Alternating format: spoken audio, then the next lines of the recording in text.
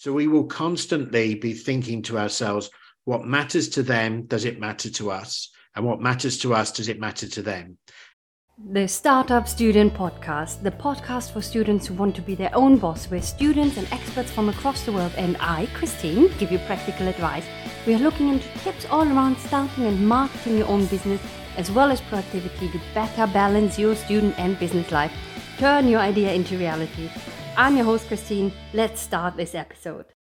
Hello, it's Christine, and I'm joined by James Cracknell again, and we are having our fourth episode of the innovation series here at the Startup Student Podcast. And this time we're talking about maintaining the innovative culture, because we already talked about what is innovation, social innovation, and innovation leadership. But how do you actually maintain innovation in the company and an innovative culture, not just by yourself, but also with the team that surrounds you? Welcome back, James. Thank you very much indeed. Yeah, we'll go straight into it if you like. So from the point of view of what I understand in my head about the sort of kind of ideas of culture and having an innovative culture within an organization. So culture is obviously clearly something that talks about the way we do business within a particular organization. And culture emerges over time, but it's something which leadership sets and talks about and delivers. And when it comes to innovation, it's to understand that there are many different sources of innovation. Ideas can come from within, they can come from without. We can think of innovation as being very discussive and very open, and we can think of it as very organizationally wrapped in departments and put in boxes and locked away in IP and various other areas. So it's not a simple thing as just encouraging ideas to come to life in the sorts of an organization. It's about where those ideas come from and how we treat them and how we resource them and how we, kind of bring them to being. And I think that this sort of idea of an innovative culture is probably changing and has changed from the last, I guess, 20 or 30 years. It was very rare for businesses to actually think and look outside of their environments to actually start to think about innovation. And we, going back sort of to the world of the 1980s and 1990s, and before that even, there was a propensity to kind of find innovation in large organizations through closed mechanisms like research and development departments and budgets that sort of locked things away. And there was a lot of intensity and focus about maximizing and capitalizing upon intellectual property and what people can do.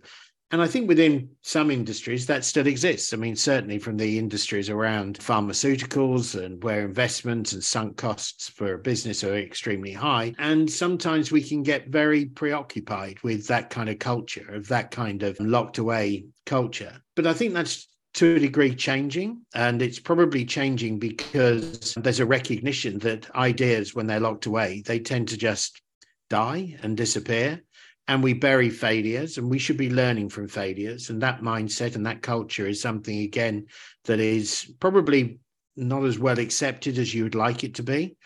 And I think that when we look at this kind of concept of open innovation, which is very much more about encouraging and exploring the things that come through various different areas of business. So open innovation is as it implies, it recognizes that not all ideas are good ideas are created from within, and that there is an ability for the observer and for the people who sit outside of an organization to actually offer real insight into their ideas. And organizations like IDEO and various organizations like that have been great proponents of this idea of open innovation and the way that it brings in this sort of concept of looking for new novelty from beyond the boundaries of the organization as it exists. And any organization that has that kind of culture within it will be actively pursuing that, will be actively stepping outside and running various things. They could be running innovation events. They could be taking part in hackathons or social innovation challenges or anything like that. But they're always looking for ideas from the communities that surround what they're doing. And you're seeing more of that from people like Innocentive and people like that who encourage the exploration of ideas and the openness of that. And what you end up with is just, an environment which is that much more conducive, rather than people stumbling around in the dark looking for the next opportunities within. What we're actually doing is structuring and creating a strategy that actually becomes part of the overall brand and the overall culture of that business. I think that when you work in an environment like that, where perhaps even where academia partners up with businesses, what you get is this flurry of thinking and this whole concept of just being able to take the idea and finding the resources to get it to the next level. And this is really important I think, for a lot of businesses. But it doesn't happen just by chance. You have to purposefully adopt a philosophy that says we welcome this openness, this new engagement. And sometimes partnering, collaboration, they're not always easy for people to see, to go into that. They don't necessarily have the right language, the right vocabulary to actually collaborate and partner with people. And it's just a learning process to actually start to think about what people want from the collaborative environment and from those partnerships. And when we work with businesses and when we do a lot with ourselves with businesses, we just think of ourselves as a partnership business. We will always look at how we can win and facilitate those win-win situations between ourselves and those people that we want to work with. So we will constantly be thinking to ourselves, what matters to them, does it matter to us? And what matters to us, does it matter to them? And finding that unified area where it matters to the both of us then becomes a driving force for that collaboration. And then we have the mechanisms within that space to be able to think about how we encourage each other to be reflective and responsive to the ideas that then either of us are involved in developing. And the collaboration brings in new resources, it brings in new thinking, and you can collaborate from within your industry and you can collaborate from externally within your industry. And that kind of process really does enlighten the way that your organization can start to engage with innovation and engage with the creation of new forms of value. Thank you. I also made a note because you mentioned, okay, sometimes we bury our failures. I think also a lot of times people point out a lot of failures, of course. It has to do with all kinds of things, that we always recognize negative things over the positive things. But I think we should also learn from our successes. So what worked and how did it work, and how can maybe a mechanism be created out of that we can then transfer into other upcoming situations? Yeah, I agree. I think, it's both failure and successes. The area is that we learn more in a lot of respects from those failures because they challenge us to rethink areas. But actually, we can become very complacent when we're in a winning environment. But if you actually think about the question of why was it a success, right? What is it that we can do more of that can actually elevate that success and go for, not just an improvement, an incremental, but maybe a radical improvement in what we deliver for our customers and for those that are benefiting from what we're doing. So I think from that point, we often do kind of take, an almost laissez-faire attitude towards success and say, great, lovely, we're successful, we deliver this, we've got this program. But actually, the challenge is always to keep going back and asking those really specific questions around that environment. And questioning is a cultural thing, as being open to it. I've sat in many kind of environments where questions are actually not on the agenda. We never really question, we just acknowledge. And the problem with just sitting back and acknowledging that we got something right or that we're doing something in that area, what it does do is it closes the conversations down. So actually, when we're in an environment when we see success, and I was just thinking, you made me think going back to when I was sort of working for an investment bank during the financial crisis. And one of the challenges that we had within that was that there were a lot of businesses that were successful pre the financial crisis. And when we looked at those businesses, nobody ever really responded with a question of why are they successful and how can that success be perpetuated if the environment is being changed and is dynamically shifting.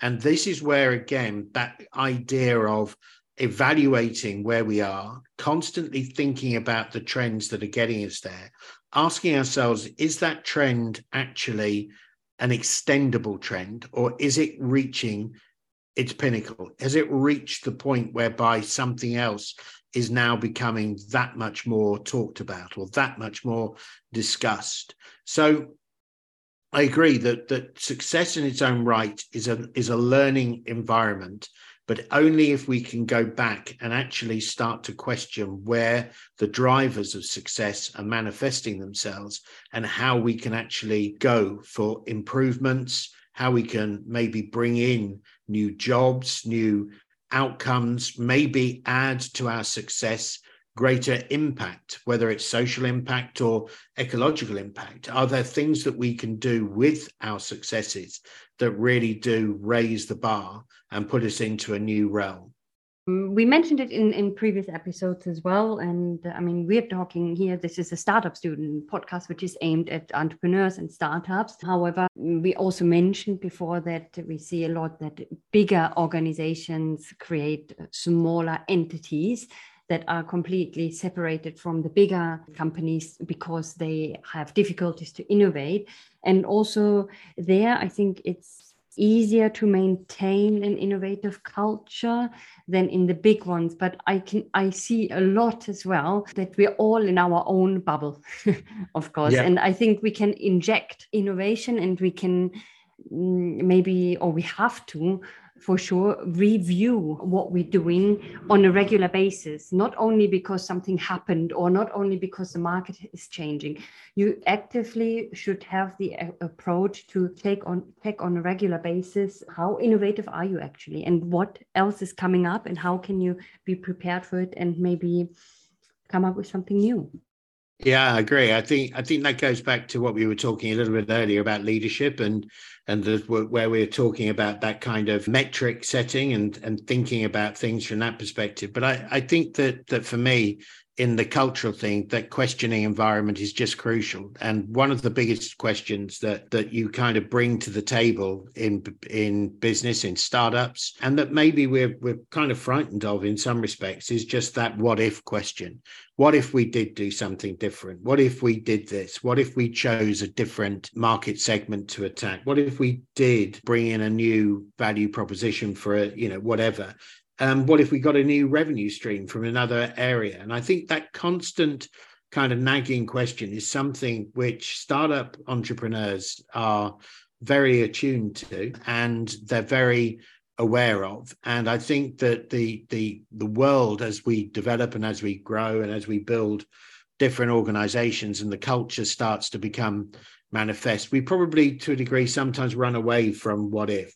And I think there's an opportunity for all businesses to have within that framework that particular question and almost have a meeting that just says what if.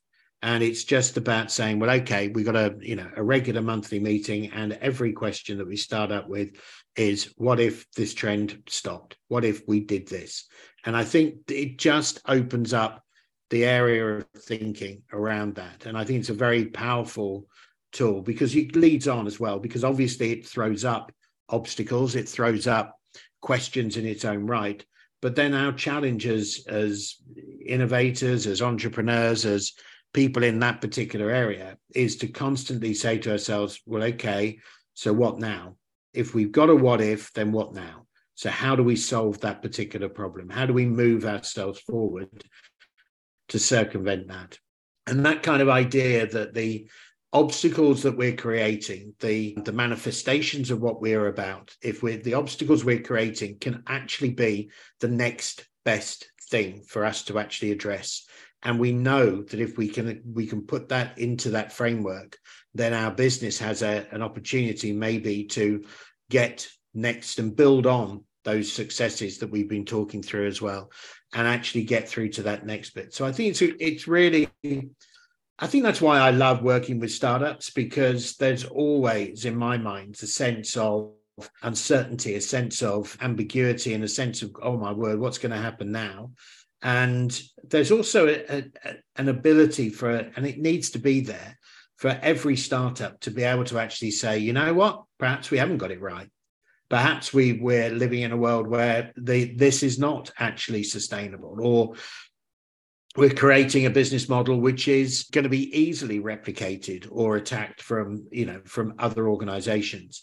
So, we've got to be in that world of critical thinking, of analytics, in order that we can actually start to develop very clear strategic steps.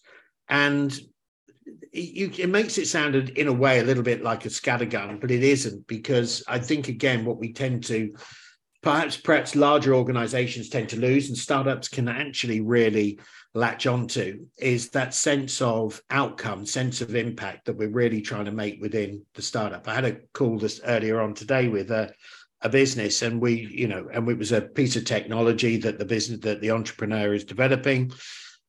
It was a really interesting concept. There seems to be a very big addressable market that it could go to, all of that kind of stuff. And we then were speaking about, well, you've got this particular product, you've got this particular idea, and this area.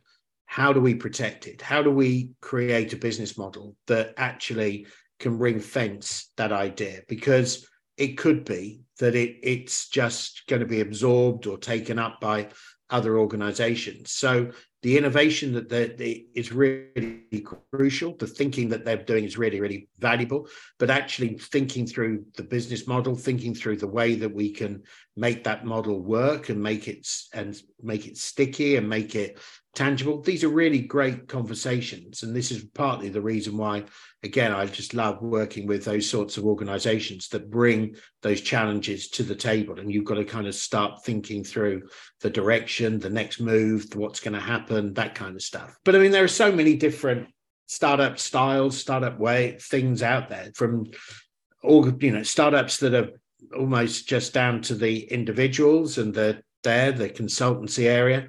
And again, I get a lot of people talking about, well, how can we be innovative as a solo entrepreneur? Very easily, in fact, probably more easily than anything else, because you can bring the novelty and the newness and the thinking to any of the problems. You've just got to have the right questions in your mind and the ability to actually put on those different hats and start challenging your own thinking to get through. So every organization, every business can develop a culture of innovation, can develop an understanding and a mindset of it. But again, it is just about, we lose it over time unless we actively pursue it. And unless we actively identify this is what we're going to be doing, we will just stop doing it. And I think that to a degree is where you get to see some of the industries and some of the challenges and businesses, losing traction very quickly. I mean, I think that the kind of the concept that going back 20 or 30 years that businesses were very, very stable organizations, that there was a job for life. We're now in a world where organizations don't last very long, and they don't last very long primarily because they stop being innovative. They stop thinking about things, and they become very intractable and very sort of stuck because of sunk costs, because of rigidities, because of concerns, and because probably the leaders within the business start to lose confidence about their own ability to make the right decisions. And decision making and innovation, again, go hand in hand, because we can be as creative as we like, but unless we actually bring it to life and unless we actually make decisions about how that strategy will unfold, it's just going to stay on the shelf as a good idea and probably die there. So I think that there's so much that positivity around at the moment for a lot of this kind of stuff. And we focus primarily on a lot of negative stories. But the bottom line is that we need to address certain challenges with this idea that things are movable, that things are agile. And, there are certain things in life that we're good at a very young age. And, we have a far greater tolerance to risk and certain things like that, maybe when we're younger, and maybe we have a better kind of idea of vocabulary when we're older. And actually the choices of it is that's where a diverse business really does pay dividends, because you're leaning into that ability to be reactive, adaptable, kind of looking at the marketplace and responding effectively. And at the same time, the ability to be able to vision how that can come about, how you can make those steps realize and become very, very practical. Yes, and I think this what if and now what is great. And when you have these meetings, and even though maybe someone might say innovation should be without rules, because then innovation can happen because you let your imagination free. And I think it's important to have certain rules set when you have those meetings within the team. Things like, okay, everyone can express freely what their thoughts are. Everyone should think outside the box, if we use a term that's overused probably. Everyone can think about new ways of working in case everything would be possible, if money, time, location, and nothing would play a role in your thinking. Because I think when you are within a company, you're used to certain processes, to certain things. So you won't mention certain ideas that you have because you think it's not going to be possible anyway. So are there any other final tips that you have also maybe around having those meetings? I think you probably just hit it nail on the head there. It's about resourcing it, because we can have these meetings and we can have that, but it takes guts to put capital to work in the world of innovation. And unless you can actually sit down and say there is money that we need to put aside to test out where these ideas come from and how they need to be, evoked and worked on. I think it doesn't have to be big budgets. It doesn't have to be vast amounts of money. It just has to be resourced. People resource it. Money needs to be resourced in it. It needs to be, it needs to have buy-in from everybody within that organization. So I think, everybody has the right to innovate within that space and within that business. And if you have that mindset where it's a right and not just something that's given to you, it's something that's part of the philosophy of the business, then it becomes it permeates everything that you do within that space.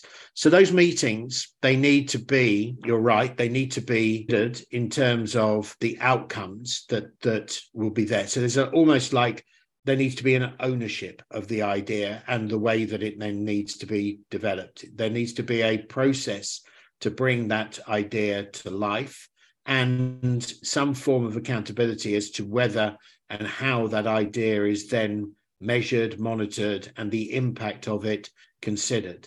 Bearing in mind that a lot of innovation is and needs to be longer term than just a short-term fix. Right? It needs to be thought through from the causalities that it creates, not just simply from the point of view of, well, I'm bringing in a piece of change and it's going to drive in additional revenues, or it's going to modify the supply chain, or it's going to do something within the permutations of the business. Because at the end of the day, there are always causalities, positive and negative, that you need to consider. So having people bring ideas to the table and new ways of working, new practices, new thoughts to the table is something that we need to encourage. But equally, we need to encourage them to see where those causalities then lead, so that they are aware of what that kind of idea can actually develop and become. So when we work on the iTeens programs, which are these challenge-based programs we do at the university, one of the messages that we always say to the students who are in teams and thinking around ideas around a problem is, it's not just enough to suggest an idea and to think it's a really good idea. What you've got to do is you've got to suggest the idea and explore how the idea then becomes, what impact that manifestly has upon the organization if they were to adopt it. And what that does is it just means that ideas have ownership beyond the idea itself. And you have to then justify through the, if you like, the cost and benefits of bringing that idea to life. So, you know, whatever you believe that causality is within the process, you've got to kind of assume and make those assumptions very, very clear that if we brought this in, then, you know, that's what would happen within this. What's where we see the consequences of doing this. And that allows people then to judge about whether that idea is effective or whether that idea is something at the end of the day that is too expensive, both from a human consequence perspective or maybe just simply from a resource perspective. So those meetings, therefore, have to have accountability in the idea. It's not just simply throwing something out there and saying, okay, that's great, it's lovely, let's get it done, let's do something. There has to be that kind of thought through process about what it is that actually the implications are. Bringing someone external in can also really help, someone like you, for example, or other people who have facilitated that before. Any final words before we wrap up this episode? No, I think we've covered quite a bit. I think there's always stuff out there in that regard. I mean, we spend a lot of time working with businesses, bringing in new concepts, new ideas, innovation and the like into those businesses. There's also a kind of an understanding that technology and innovation are two areas that live side by side. So we haven't really touched on technology as such, but I think that just again being receptive to what technology can do to your organization, new technologies and new areas, and they can be a catalyst for change in your processes.